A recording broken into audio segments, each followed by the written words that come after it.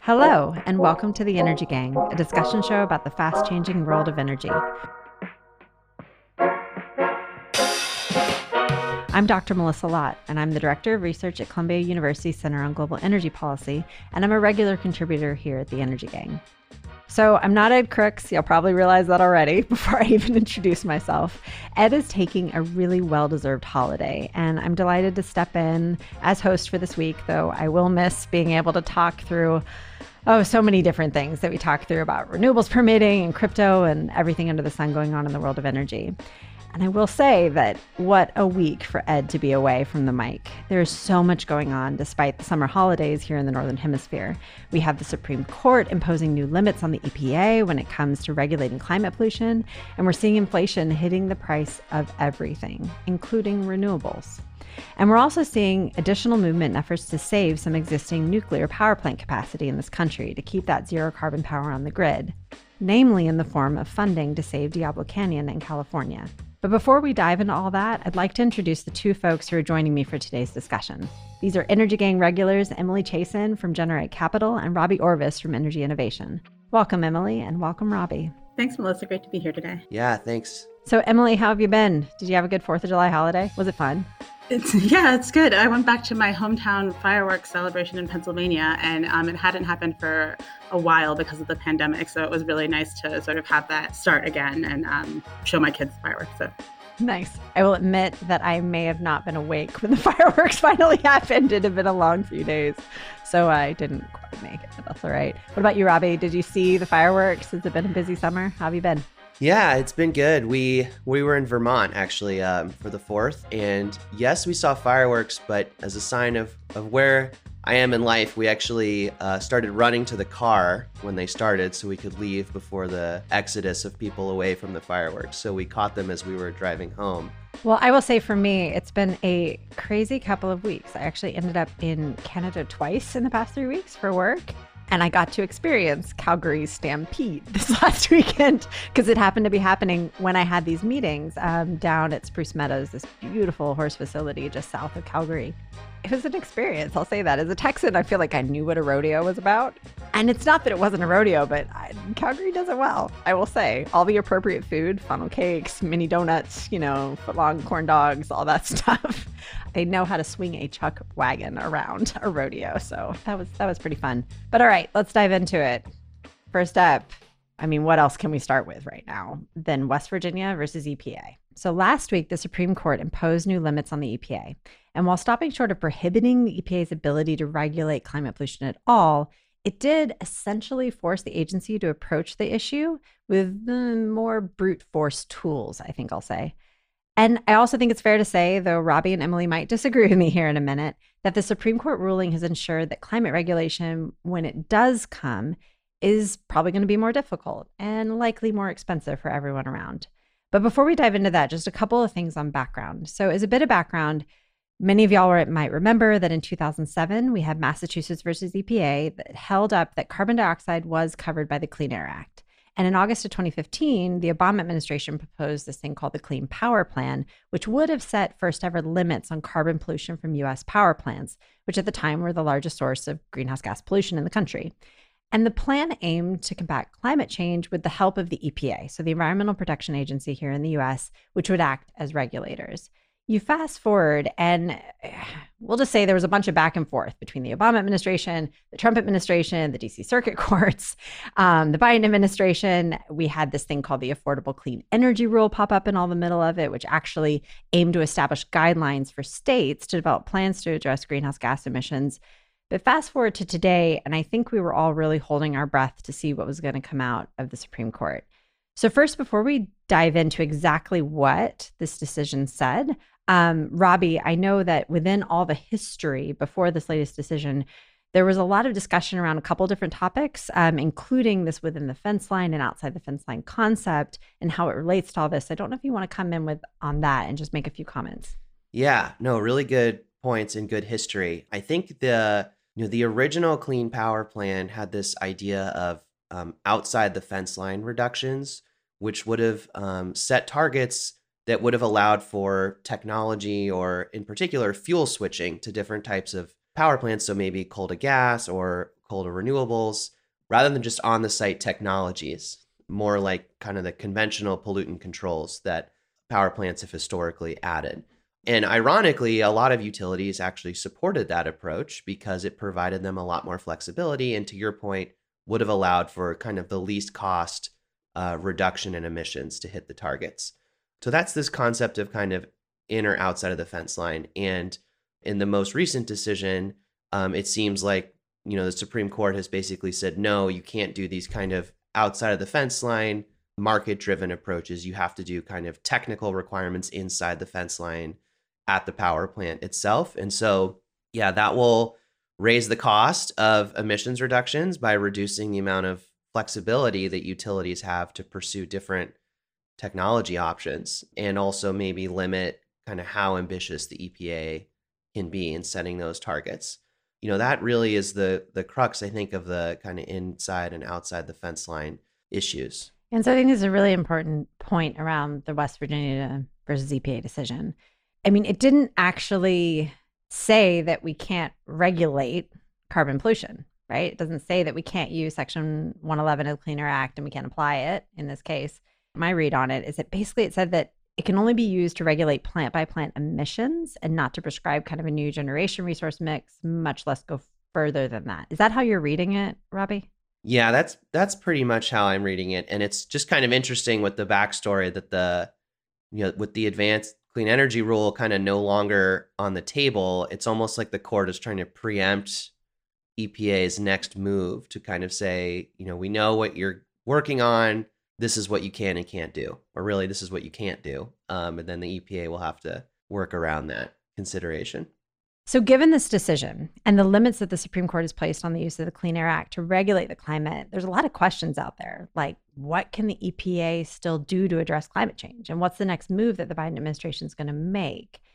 And really, coming down to, okay, we knew that the Clean Air Act was not a perfect vehicle to regulate climate, but there are reasons that we were pushing to have that be a tool, because it wasn't our toolbox, to actually help us accelerate the energy transition. So, we're left with a lot of, I think, mixed feelings. And I'm going to ask you, Emily, what are your thoughts on this decision? On one hand, the ruling doesn't stop regulation of carbon altogether, but it throws up some roadblocks. So how are you feeling about it all? Yeah, I think your comment on the tool in our toolkit is really the issue that people are disappointed about here, where the EPA could have just done something very coordinated, very clear, long-term, certain policies on this that helps investors and communities and companies and utilities just know what they're supposed to be doing. So it does. You're right. It doesn't impact the ability of the EPA to regulate in this case. You can go to individual power plants and do it that way, and they may choose to do that. There's lots of things in the federal government, like in the SEC, where it goes to individual companies, and that's how the SEC regulates. So that is a thing that happens across government. I do think also it's important because it's the electricity sector, which is an area that's very deep in infrastructure, and it's the second largest source of U.S. greenhouse gas emissions, about 25% of emissions totally. And it's something that I think people have a harder time engaging with on their own. It's sort of invisible to you. You just sort of turn on your light switch and you don't think that hard about where the electricity has come from. And it's not like recycling a plastic bottle or something where you feel like you can have an impact on that. So we have to think of how we want people to engage on this topic, and why that coordination element is important and what else we could do around that. I know one of the reasons that I think the coordination is important is that there are other countries and continents in the world, like Europe and China, where they have much more coordination between power plants and the whole energy policy. And having that lack of clarity on policy is just something that sort of makes it harder for us to compete on a global scale. The longer we wait to do things, the more we risk having a disorderly transition. Stranded assets are still a thing. It's possible that this didn't change that much over time, and there will be other ways to act here. It just might be a little bit more disorderly. Yeah, I think it's a bunch of great points. And, one of those things with the power sector that we're always reminded of is, even if it's not the number one source of emissions in the US, it's the backbone of actually getting emissions done across the economy. So if we don't do power right, we're stuck in a tough place. But Robbie, I'm curious your thoughts when you saw the news come out. I mean, what was your first and second and third reaction to it all? What are you thinking right now? Well, honestly, I breathed a little bit of a sigh of relief. On that last show we were on together, we were discussing all of the really terrible things that were on the table. removing carbon dioxide regulation altogether, kneecapping the ability of agencies to interpret language, legislative language, where it's a bit broad. Most of that didn't happen. So obviously the decision is still disappointing because it limits EPA's toolkit and will make reductions more expensive. But broadly, I was relieved that it wasn't more damaging. I do think there's an interesting question about how this major questions doctrine that Chief Justice Roberts talked about in his opinion gets used in the future. It does seem like the court is definitely going to take a microscope to agency rulemakings more than it has even in the past. And that is a little bit of a red flag in terms of how EPA can move ambitiously on climate policy. Absolutely. I know that this past week on the Columbia Energy Exchange, which is hosted by my colleague and our director of our center here, Jason Bordoff, and Bill Lovelace, they interviewed Michael Gerard with the Sabin Center for Climate Change Law here at Columbia, and Jeff Holmstead with Bracewell, who's part of former administrations. And they were talking about the implications of all this and what it meant in terms of what the Supreme Court was signaling in terms of what leeway they were going to give agencies. Because as you say, it seems like when it's unclear, a lot of deference was given to agencies to kind of say, okay, within the bounds that are clear, here's how we're going to operate. We're going to make these decisions. Seems like there might be a tightening down. Do you agree with that, or still unclear to you? It sure seems that way. It seems, given that it was referenced in the opinion and is something that a lot of smarter legal scholars have been talking about with regard to this case, it does seem like that is in the future for the EPA, which is a little concerning that the court is going to be the decider of kind of what constitutes a large enough regulation to come under their review, and that they're going to be the ones interpreting kind of the significance of climate and environmental regulation. So that does give me some concern. So I've seen some comments about this being an unofficial non-regulation that actually protects fossil fuel companies, in particular coal companies. Do you think that's fair? And how does it actually impact fossil fuel companies? It's obviously a blow to regulation of greenhouse gases from the power sector. I think one interesting thing is the power sector has already achieved the targets that the original Clean Power Plan set out through a mix of technology costs declines and other state regulation. But yeah, I think in the long run, it's helpful. I don't think it's especially meaningful for the coal sector. I just don't think coal is very competitive anymore, and I don't think the trends are helpful. And so in the long run, I think, it might be longer for coal emissions to decline, but I don't think it's significantly changing kind of the direction we're going in. So, Emily, I'm curious, when you look at this ruling and you're coming from a business and investment perspective, what are the important kind of next steps that businesses are looking for, or where are their concerns, and what are they looking at in terms of what the EPA is going to do next, what the federal government and the Biden administration are going to do next? What are you seeing? What are folks talking about? Yeah, I think the Biden administration has been pretty clear about its direction of travel and policy. We talked the other week I was on about the Defense Production Act and, where it wants to use all the different levers it can to make an impact on climate change. So I think business sees that and sees that there is a clear direction of travel, that there are outer limits sort of what you can do. I guess this does give some freedom to people who maybe felt like they didn't have as much freedom in how to select what their power plant was going to be able to do. So it becomes more of a business decision. I think that's a place where investors are really going to matter, and probably we're going to see investors over the next year get more engaged on this topic if they're owners of utilities on the public company side.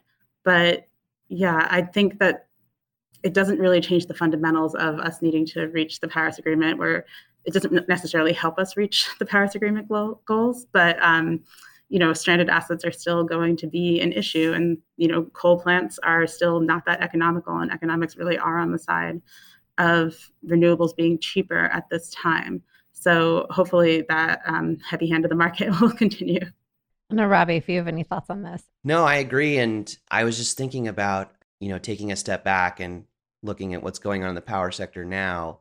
You'd think we'd be seeing a whole lot more coal generation given where gas prices are, natural gas prices. But that's actually not the case due to supply chain constraints and other kind of more long-term trends in the sector. So I think, to Emily's points, it's not fundamentally changing the trajectory we're on. Obviously, it's not helpful for our 2030 target, but I think the market is doing a lot as is state policy, and those trends are likely to continue.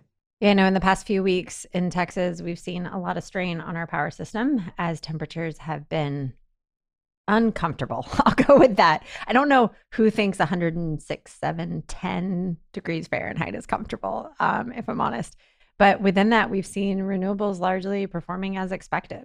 Certainly on really hot summer days, we don't expect the wind to be blowing full force, but there was a couple of tweets coming out from Michael Weber and Joshua Rhodes with the University of Texas saying, hey, actually renewables have really had our backs and have kept the grid going. And it's interesting to see where renewables are today versus where they were, 10 years ago when there was that freeze that happened, the blackouts, 2011, and then another one in 2014, before, of course, the one that, we talk about so often that happened, during the COVID pandemic. But with that, I want to pivot into our next topic, actually, which relates to what we're seeing in terms of supply chains. So you just teed that up, Robbie and Emily, around what we're seeing in supply chains and really what we're seeing in terms of inflation's hit on the price of renewables. So we're now in what is, I think, week 19 of the Ukraine war. I mean, it's amazing just to think about how much time has already passed and also how little time it is, relatively speaking. But we're seeing these shockwaves in energy prices that are still, I think it's fair to say, reverberating around the world. And we've got inflation running pretty rampant. And we're feeling the effects across the board, including in the increase in the cost of renewables. So, for example, when I was looking at the numbers, I was seeing that the cost for new build onshore wind has risen about 7% year on year. Solar is roughly double that from the numbers I was going through. And this seemingly seems to be coming from the rise in cost of materials, freight, fuel, labor, everything under the sun, no pun intended there. And inflation is this really difficult impact to measure. I was talking to a bunch of my economist colleagues who study this, and it's like, all right, so we're talking about long-term outlook for these projects, but we've got these buildings costs rising and supply chain shortages actually undercutting demand. So there's all these different feedback loops happening in these markets. And I know that the US government's looking for solutions. And really, we've got a couple of different things going on. So more immediately, we've seen Biden come forward and suspend the federal gas tax. Perhaps that's flawed. I know Ed and I were discussing this in the Free Electrons just a couple of weeks ago on this show. I should also mention that the Federal Reserve is raising interest rates, and these higher interest rates, they raise the cost of financing for everything. I was talking to my colleague, Harrison Fell, who co-leads our power sector and renewables research initiative, and he was saying, you can focus on our renewables, which we'll do here in a minute, but you also got to realize that inflation and higher interest rates in particular, they're hitting energy efficiency, electrification, distributed energy projects that households and businesses may have been considering, and now they're not because that cost of financing is just not where they need it to be to square the numbers and to get things going.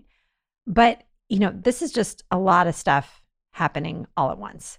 But I'll focus in on two issues. We've got rapid inflation, and as a result, an increase in cost of renewables. So here's my question, and I think, Emily, I'll send it to you first. What can we do about all of this? Like, what tools do we have in our toolbox? Where do we go from here?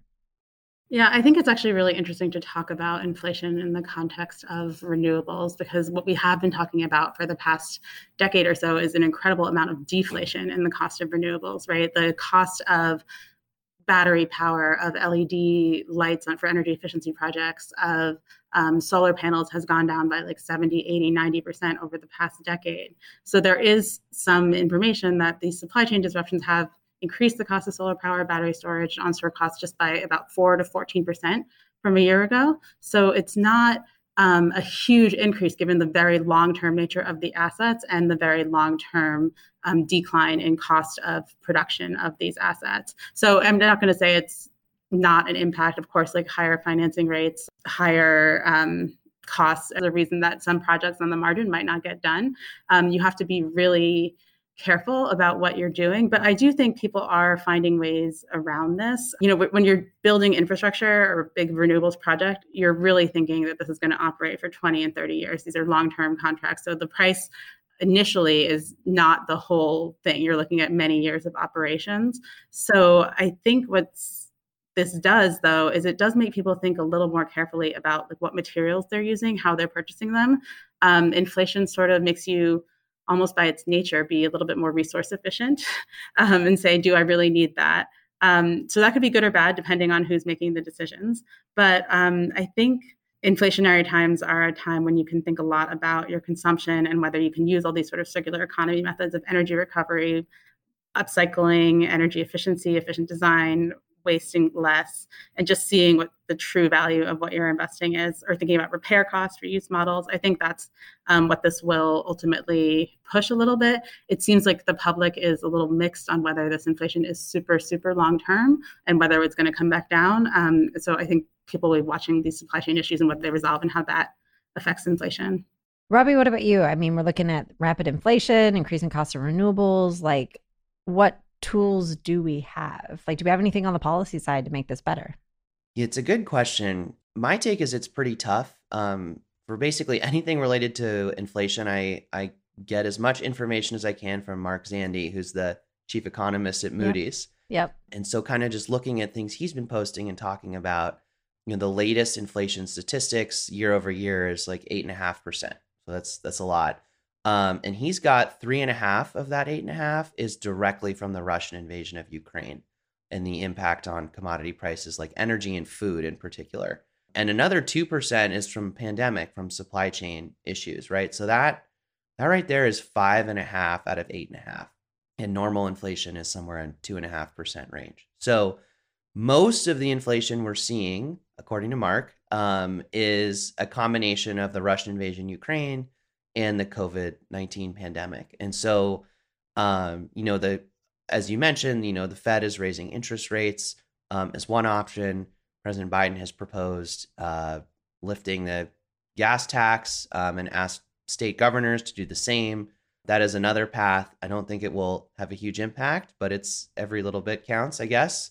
Finally, there's this discussion of a price cap on Russian oil to allow it kind of back onto the market, but to limit the amount of revenue going to the Russian government as a way to kind of relieve this energy supply crisis. So those are kind of the things I've seen being discussed and proposed. I'm not sure how much they'll do in the long run. I mean, so much of this is still COVID related, and how can we know how long the Russian invasion will go on and whether or not sanctions will be lifted. So it's tough. I think that the tools are limited. I think Emily's points are really important though, right? Like investors taking this long view.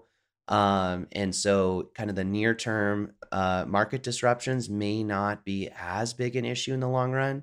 And then of course, given where natural gas prices are today, that doesn't seem to be terribly economic to build a whole bunch of new gas plants. Although those prices should come down after not too long. So yeah, I think that the tools on the table are limited, but I'm hopeful that for the reasons Emily mentioned, the impact may be not as large on kind of long-term renewables deployment as we might fear. I think it's really great points. It's interesting to me to hear both of y'all discussing it and talking about how important it is to think about how long this lasts. I feel like this is a theme of this year, actually. How long will different crises last?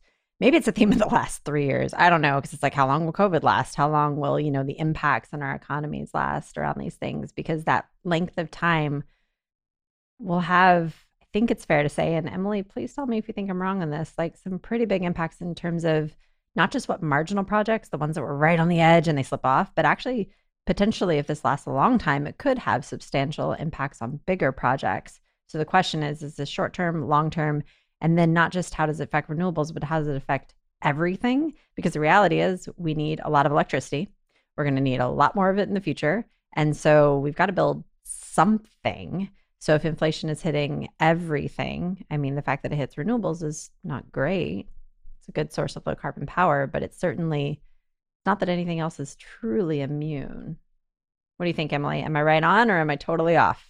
Yeah, well, I think what you're saying is interesting about just electricity in general and thinking about the demand side of the equation. That's the whole point behind electrify everything, is to increase the amount of things we use that depend on electricity rather than fossil fuels, and to also change over the power plants and the power system to be more renewables aligned. So I think people are thinking a lot about grid compatibility and how different types of assets can work with the grid or support the grid as you try to add this capacity. So hopefully that is something that will actually impact the price of electricity over time. Inflation in general, I think people think of it as a sort of a regressive form of taxation. They think it's like really hard and for a lot of people to manage inflation.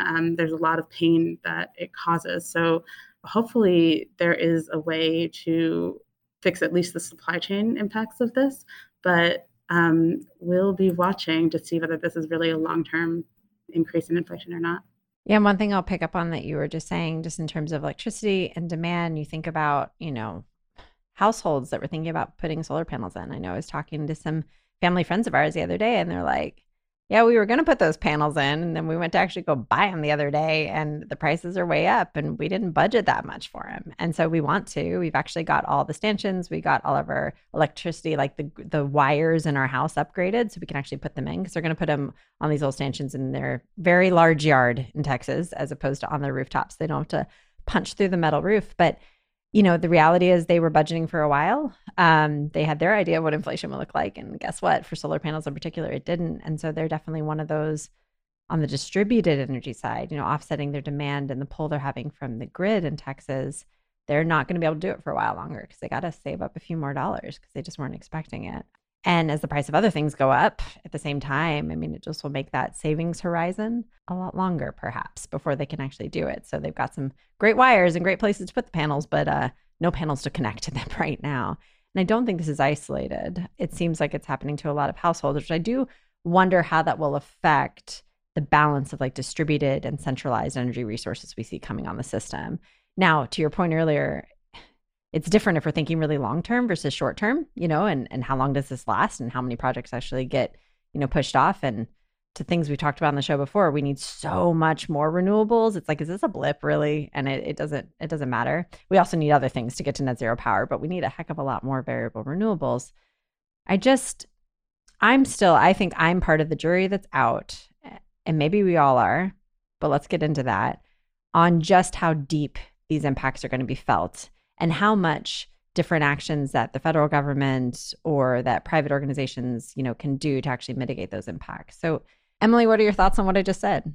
This is an area where incentives are probably going to become more important. Like, as we battle inflation, if we really want to get stuff built today, if we want your friends to be able to connect their solar panels, I think some of that does come down to incentives, to availability of financing, to people being more creative about how they manage the cost of the initial stuff, because renewables are quite cheap to operate over time. If you're looking at higher energy prices over time, maybe you actually have the economics have changed in general. And, if you're paying so much for electricity to heat your home, solar panels could be a huge benefit. So I do think this is just an area where you have to look broad at the whole solutions that we have and all the options, and whether we have to encourage more local production of supply chain to get companies to really produce the things that we need to keep building the energy transition here throughout America. So, well, and I'll say, when you talk about incentives, Robbie, I think about tools that we do have in our toolbox, or at least we could potentially have in our toolbox.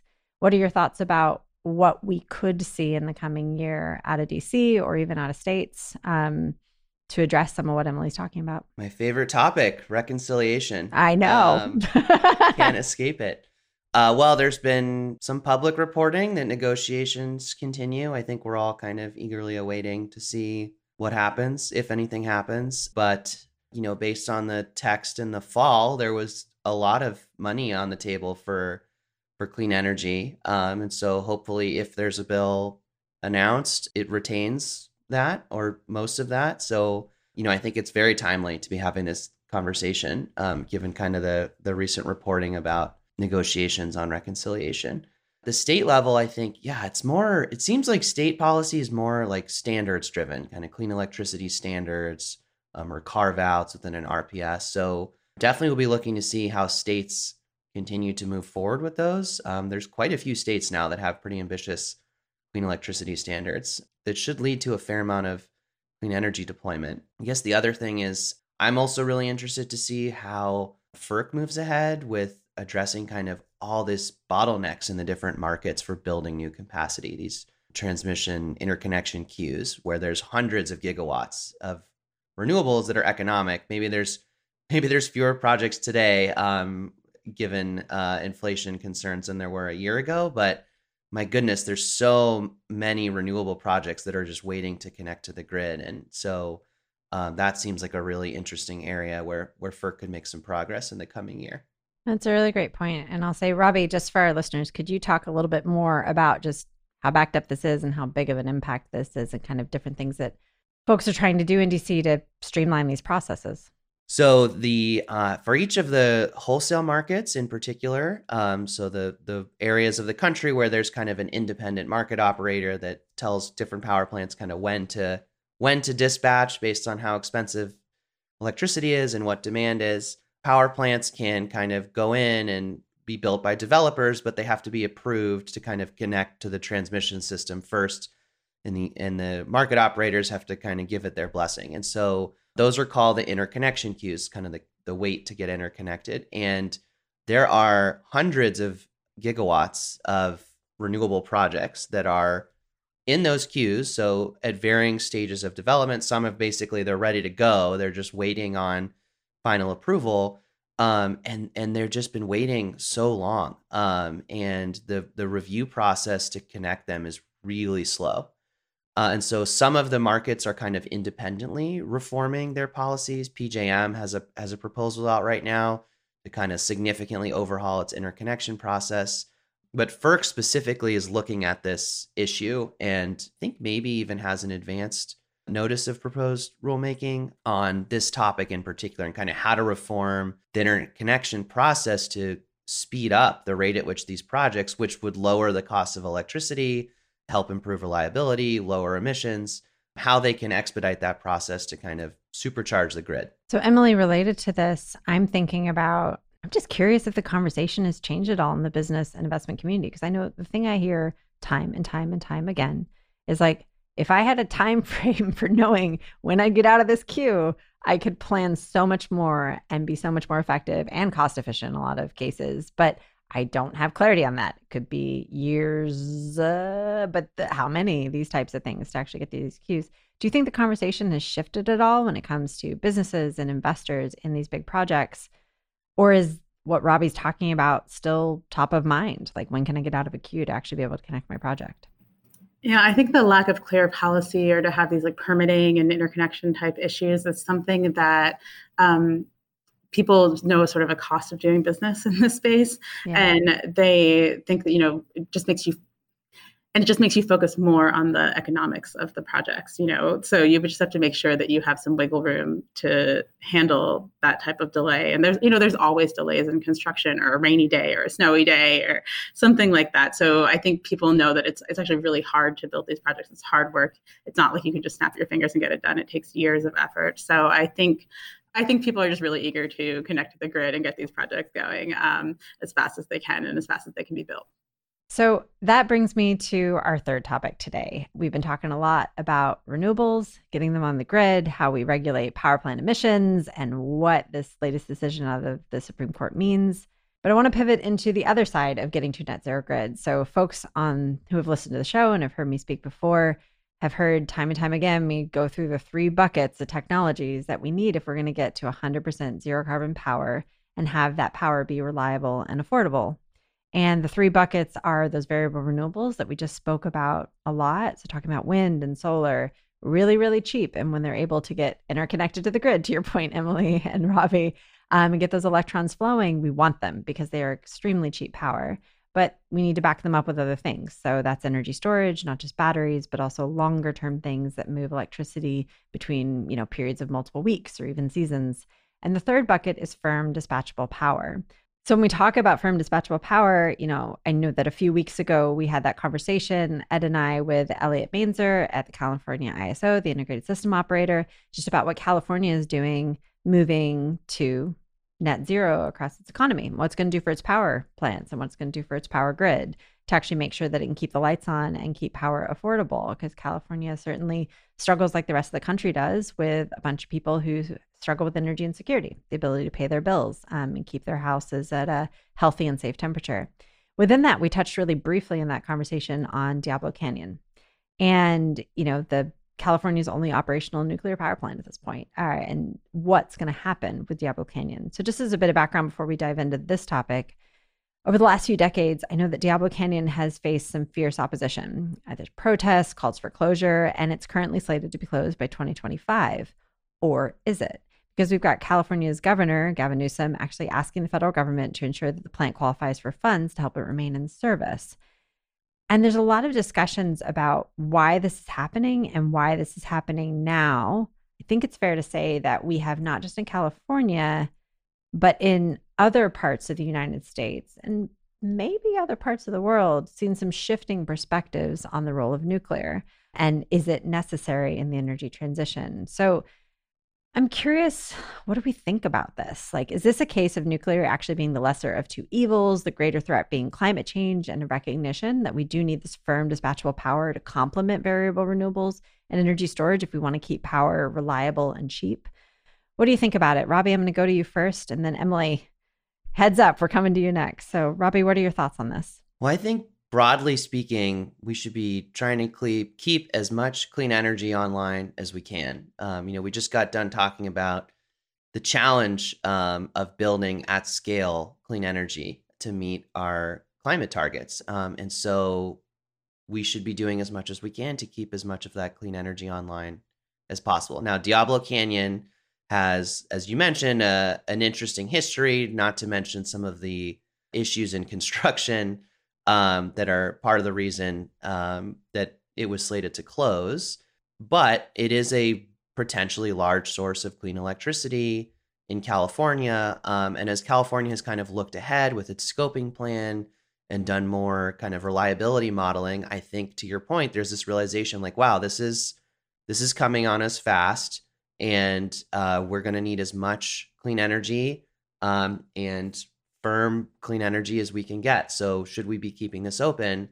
And the reason we're here is because the infrastructure bill passed last year had this new program, the Civilian Nuclear Credit, which is kind of designed specifically to provide financial support to these nuclear power plants that are slated to close or planning to close because they're unprofitable. And so, that's kind of opened this door and has come at a time when the state is really looking at its reliability concerns and its clean energy ambitions and kind of,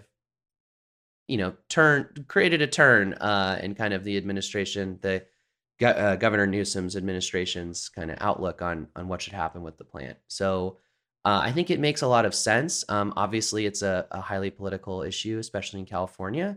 But broadly speaking, the more clean energy we have, the cleaner our power grid is. And I think talking about global implications, I think we're seeing in Europe some of the emissions implications of maybe prematurely closing some of those nuclear plants. So to me, it makes a lot of sense.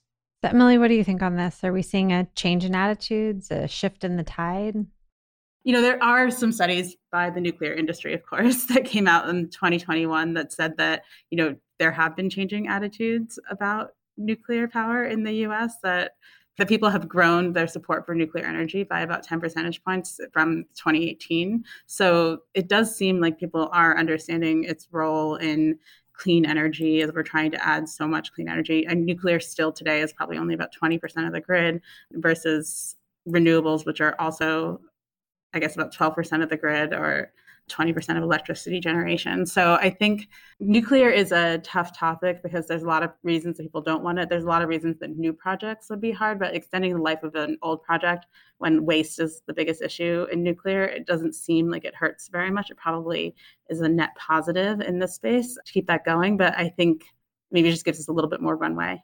It's interesting you mentioned waste. Emily, I'll say I've been in a series of conversations that are all Chatham House rules. So I can't say, who was saying exactly what. But there seems to be a reopening of the waste conversation in terms of we've been focused in on this big central repository, Yucca Mountain. Okay, how do we actually find productive paths forward given that perhaps that one's not going to happen? Like, how do we actually restart conversations? Because at some point we do have to have a long-term solution for this, especially if nuclear is going to be part of the mix. I actually heard the word reprocessing the other day, which I thought was interesting, but in a not just giving the history of why we don't do it, but actually talking about, are there openings for reopening that conversation? And I don't know, but I will say that there's this quote from the founder and CEO of Vibrant Clean Energy, Chris Clack, who I'm sure many listeners on the show know, and I know we know here in this group. And he was arguing and just stating that nuclear should be considered an important component of these future clean energy pathways. And so when I think about nuclear, and I'm curious how y'all think about it. I think about it in terms of those buckets I talked about earlier. Just, what does it mean, or what could it mean in terms of supporting 100% zero carbon grid, which is what we care about at the end of the day if we're talking about mitigating climate change and protecting human health. So when you are thinking through it, and Emily, I'll start with you on this one, is it as simple as thinking about nuclear backing up solar on the system, or, actually backing up all the variable renewables? Or do you think about nuclear as having a potentially different role in the transition? I think it's pretty obvious that nuclear is very impactful today as a source of power on the grid. It's hard to see how a lot of new nuclear gets built today just because of the expense associated with it, and because there is so much cheaper option, and because there are so many cheaper options in renewables and wind and solar, and people aren't as into those big projects. There's a lot of development on the small modular reactor side, and companies that maybe haven't been approved yet, but say that they can create these small modular reactors and develop more distributed models for nuclear energy to be on the system. Again, there's the concerns about safety and waste. And I think this waste issue is really the issue we need to confront across all types of energy. If you think about fossil fuels, I mean, that's just waste that we're creating on every single thing that we burn, right? You're just releasing waste into the atmosphere. There's also a lot of comments all the time about, what do you do with recycled wind turbines or solar panels that are not as efficient anymore? And now there's newer, more efficient types of solar panels, or batteries. How do you recycle batteries from electric vehicles or from grid connected storage? I think these are just critical questions we have to answer, and moving toward a much more regenerative and circular way of thinking about the energy system in general, and thinking about all the different pieces and how they work together. And when you mention costs, I'll say in every conversation I'm in around nuclear, there's comments about Vogtle and how do we avoid runaway costs? Because it's the idea of, okay, yeah, if we can hit that cost target, then that could be new nuclear could come into the system, could replace old nuclear, could maybe repower a coal-fired power plant, to get that different type of waste out of the system, that different type of pollution. But we need some kind of clarity on how much this is going to cost, and some kind of reassurance that we're actually going to be able to hit those cost targets. So, I think it's a very fair point. Robbie, pivoting to you for a minute, how do you think about nuclear and its potential role in this energy transition? Yeah, well, I think Emily's point is right. It's pretty clear today, the role of nuclear. I think, to build on your point, the big question is what technology is going to be available? When will it be available? What will it cost, right? If we're talking about getting to an 80% clean grid by 2030, we don't have any of the new nuclear technologies at scale today. We might by 2030. I'm not sure. I guess the perennial joke is we're always only 5 years away from small modular reactors. Maybe it's actually true this time. But I think if we're able to get viable technologies for nuclear that can be built without those enormous cost overruns, that are more modular, especially if they're flexible. The current nuclear fleet is not very flexible, but some of the new technologies do seem to offer that. They could be really important components of the grid as we decarbonize. I think it really comes down to how quickly will the technology actually materialize and come down the cost curve to be competitive with renewables, because as Emily mentioned, renewables are really cheap and they're only getting cheaper, supply chain crises notwithstanding. And so the long-term trajectory really means that the new nuclear technologies need to get commercialized and come down the cost curve quickly. And so I hope that happens. I hope we're at a point in the near future where we have to say, okay, we have all these different technology options, kind of which one do we want to go down? It reminds me of your previous comments about we want as big a toolkit as possible, and then we can choose from there what does the job. So I hope we get there. Yeah, I completely agree. Right now, I look at my toolbox and there's just not enough tools to have the specialized one I want for the job. But y'all have heard me say that before. I know when I'm looking at new nuclear, and especially when I'm looking at NuScale, so this company that designs and markets small reactors in Oregon, and their expectations around what they could achieve with levelized cost of electricity and the build outs. Robbie, I was laughing at your comment about how far things are out, because what is it? X technology is 5 years out. It's always hydrogen's 20 years out and fusion is 30 years out perpetually. But actually, is it now that many years out? I had a good discussion at the Aspen Ideas Festival. Rich Power from ClearPath was moderating the discussion. And I made the comment, I said, look, when it comes to these small scale reactor designs, I really don't think they are 30 years out anymore. I don't think they're 20 years out. I think that if we actually make the decision to include that tool in our toolbox, they could be ready in the next decade to be actually putting electricity onto the grid. But we got to make that choice, right? If we want to have something on in 5, 6, 7 years, we actually have to make the choice to say we're going to let this tool be in the toolbox and we're actually going to use it, which I don't think we have actually fully committed ourselves to yet, especially when you consider that it's not just about having a reactor design approved, but it's actually having something permitted and built, which takes time and takes a lot of actions from different federal organizations, including the Nuclear Regulatory Commission. Agreed. And rational or not, I think nuclear faces particular local, not in my backyard challenges beyond even the amount that all infrastructure projects face these days. So nuclear has a particularly challenging policy framework or political framework to overcome, even though the newer technologies are much safer and don't have a lot of the concerns with some of the older ones. It's just going to be it's going to be an uphill battle. Well, I think that's a great point to leave it on. So with that, I'll move us into our free electrons. Emily, what have you been reading about here in the last week? What is at the top of your tabs list across your browser right now?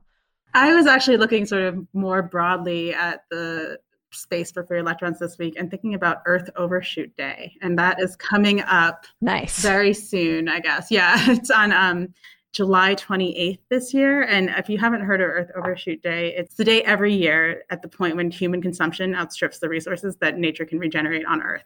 So it went down in the pandemic a little bit and we hit August 1st. We hit July 29th, and this year it's back at July 28th. The earliest it's ever been was 2018, July 25th.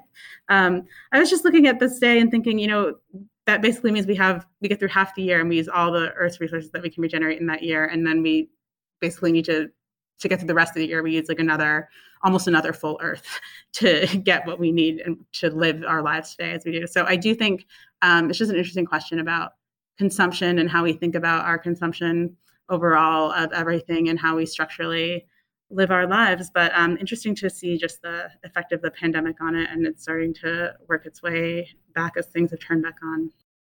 I think it's really interesting. It seems to also go back to some of the comments you made when we were discussing the impacts of inflation and how, how much more efficient can we be? What can we recycle? The circular economy concept and how important it is. I feel like it's all related. It's really interesting.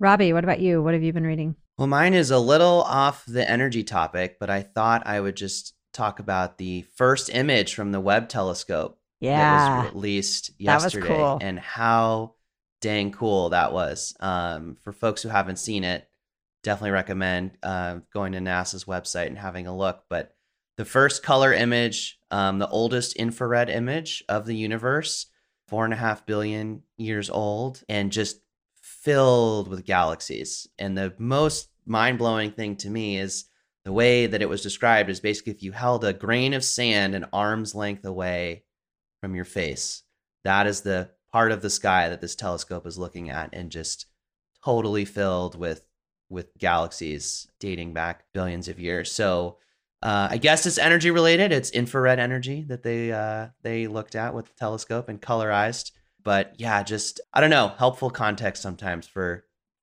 thinking about all the work we're doing and our role in the universe, and just really cool to see that.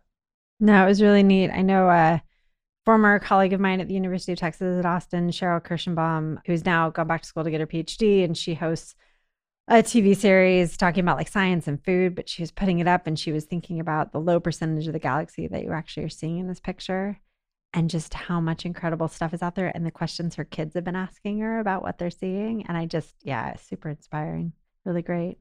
I think too, just can we talk about what an amazing, they built that satellite, launched it, and it's taking pictures perfectly. I mean, what an achievement, technological achievement, as we're talking about all the technologies of the future. Maybe that gives some hope that we can do all these things on scale and on budget. Yeah. Pretty cool. It brings me back to my days at Sandia National Labs, where we were designing these little micro mirrors to put into telescopes. I worked there for a short period of time. There were scientists who do this as whole careers, but man, they create amazing stuff to give us insights into the galaxy. Oh, my free electron seems so small after that one, Robbie, because it's very much like on Earth. And it's about crypto. So Ed, if you're listening, yes, I'm going to talk about cryptocurrency while you're not here to respond. We had a good discussion about crypto the other day. So as someone who lives and is primarily based in Texas, so I split my time between there and New York, these really hot days and all these records we're hitting on our grid give me pause, especially after some significant blackouts in the early days of COVID that we experienced. And there has been this theory and this whole discussion about the role of industrial users in demand response, and particularly the potential role of cryptocurrency miners and how they can respond to calls to reduce demand in times where the grid is constrained. And so I was reading this article out of Bloomberg that said that cryptocurrency miners were among those that answered the call to conserve energy in ERCOT on Monday.